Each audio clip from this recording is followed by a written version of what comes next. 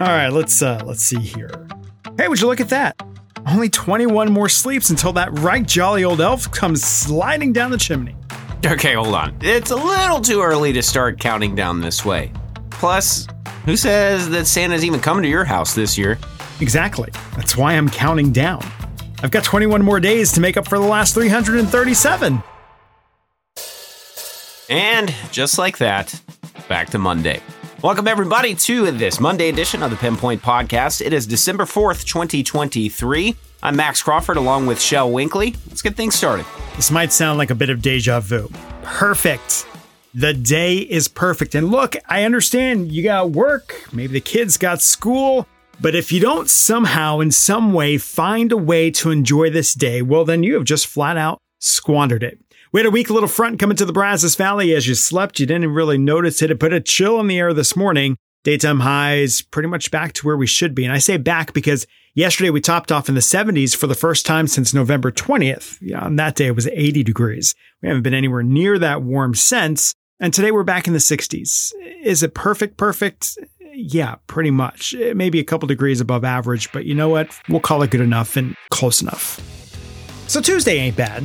There is a little more warmth. We're back into the 70s for a lot of locations, but another cold front is sliding down the pipeline to say, nay, no. This is December, and we do the 60s in December.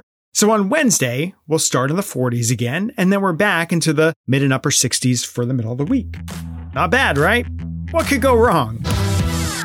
Not much going bad or wrong per se, but things do look to get warm to finish the week. That'll vault us back into the mid to upper 70s. Some of us may even approach 80 degrees by the time we get to Friday. But ahead of yet another system, things are set to get a little bit on the breezy side.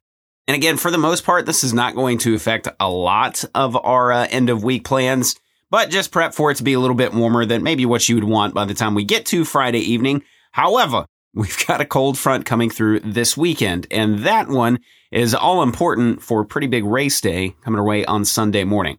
As of right now, this front looks to be pretty dry, so we've crossed off that of our list of worries. If you are planning on getting up really early for Sunday morning for the BCS Marathon, we'll just call for a small chance for some showers ahead of and right along that front that is set to roll through on Saturday. So a north wind pushes in at least into Saturday midday, Saturday night, and probably into our Sunday morning. So a very early look at that all-important BCS Marathon forecast is that it is going to be at least breezy, potentially kind of gusty, and pretty chilly. So we'll at least be able to get some cooler weather to roll in just in time for race time, but it might be a little bit windier than what we would like. As of right now, though, it does look to be dry by the time we get to race time, so we at least have that going for us.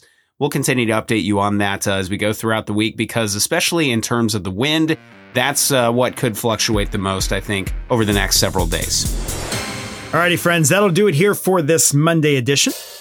The first Monday edition of your PinPod Podcast in the month of December. I hope you get out and you enjoy the day at the least. Maybe throw the windows down on the drive home later on. For Max Crawford, I'm Shel Winkley. We'll catch you back here on your Tuesday edition of the PinPod Podcast.